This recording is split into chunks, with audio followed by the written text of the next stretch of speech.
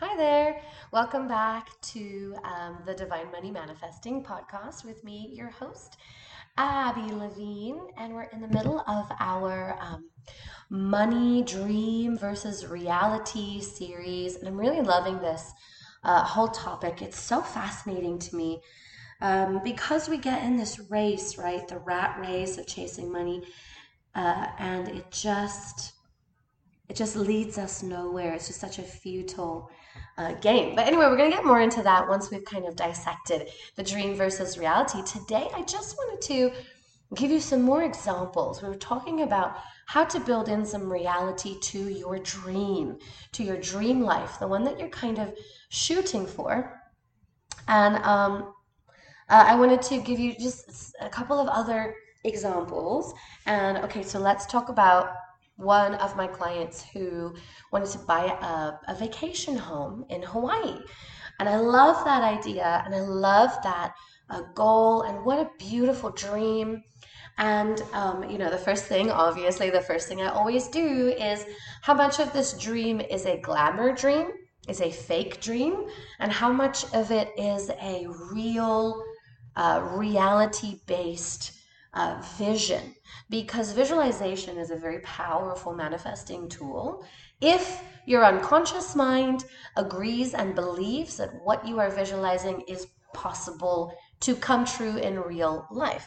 And our unconscious mind does not believe that it is possible to create a reality that is completely devoid of problems at all. Okay, so our mind is smart. Our mind knows that no matter what happens, there will always be challenges. It's our little child inside of us that is disappointed because we set our expectations up for humongous failure whenever we think that there's going to be a place that we're going to get to, that life is going to be perfect. Anyway, so we talked about the realities of owning a second home in Hawaii. We talked about hiring a property management company, unless you want to manage the property yourself, in which case you'd have to fly over to Hawaii to clean it before and after each rental. So if you're doing Airbnb, no, that's going to be a nightmare, right? Also, when you do go visit your vacation home, you're going to be dealing with your family. Like, it's not going to be an escape, right? You're never going to be able to escape the things that you're tired of because, by the way, wherever you go, your life follows you. So you're going to get to your vacation home in Hawaii and your family's still going to fight. Your kids are still going to bicker. You're still going to argue about what to eat for dinner. You're still going to, like, you'll be able to sit on the beach with that cocktail, enjoying the sunset, watching the blue whales and the sperm whales, um, like uh, bank or whatever it's called, like just do their thing where they shoot out of the water and then flop down and their tails. I know there's a whole bunch of like actual specific names for them, but I forgot. You can have moments like that. You can have moments of the dream, right? But then you get home, or then your family fights about what to eat for dinner, and you get home and you're all covered in mosquito bites. And then, it rains. And you're like, dang, okay, that we did not include that in our plans for tonight. Or your vacation home has a hole in the roof and you have to deal with that, or your plumbing goes out, right? Or when you're in Hawaii, something's happening to your home back where you live, wherever that is. You know what I mean? So there's always got to be some reality built in. Uh, we just recently moved into our dream home, $1 million home. So fucking gorgeous. So beautiful with a pool. It's like an oasis in the back with the palm trees. And the pool heater brings the pool water up to almost jacuzzi temperatures so that when it's cold outside, it's just so idyllic to be in the pool. And yet, we still have to deal with mosquitoes. Serafina is particularly sensitive to them, so her body blows up. There's flies. And we're constantly having to, run around the house with a fly swatter because every time we open the door, three flies come in.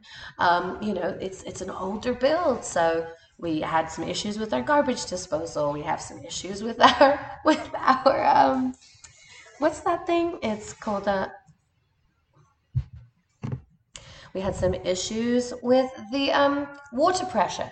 We have some issues with the grass, right? The previous tenants turned off the sprinklers. The grass on the front lawn died. So everyone around us has these beautiful like pillows of green grass on their lawns, and ours is like, a little bit of scraggly grass, connected by some patches of dirt. The pool guy forgot to turn our hose off yesterday, and so, not yesterday, on Friday, and so our pool was overflowing. And this is what real life looks like, loves. Like, you can get your dream, but it's still going to have lots of moments of reality built in.